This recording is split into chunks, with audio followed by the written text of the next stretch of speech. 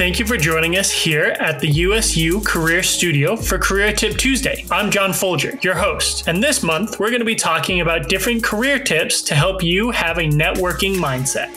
Today's Tuesday tip is going to be all about what networking is. Lots of times we hear the word networking in relation to career building and professional situations. What does it mean? If you were to Google the word networking, two definitions show up. The first being the action or process of interacting with others to exchange information and develop professional or social contacts. The other is the linking of computers to allow them to operate interactively. The second definition can be applied to people and tied into the first definition. Networking, when it comes to building your career, is the linking of people to allow them to operate or work interactively for increased productivity. Networking involves talking in person, emailing, phone calls, going to professional development opportunities, and just general interaction with other professionals. This action of reaching out and communicating with other professionals can certainly be intimidating. Oftentimes, we feel that we don't know what to say to these other professionals, or we may feel that ever-present imposter syndrome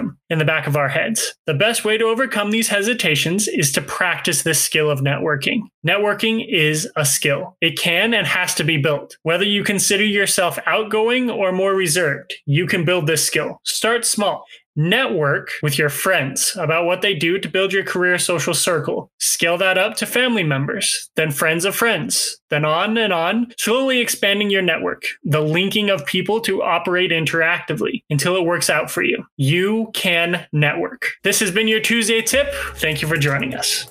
Thanks for joining us here at the USU Career Studio. Please join us next Tuesday for a new career tip.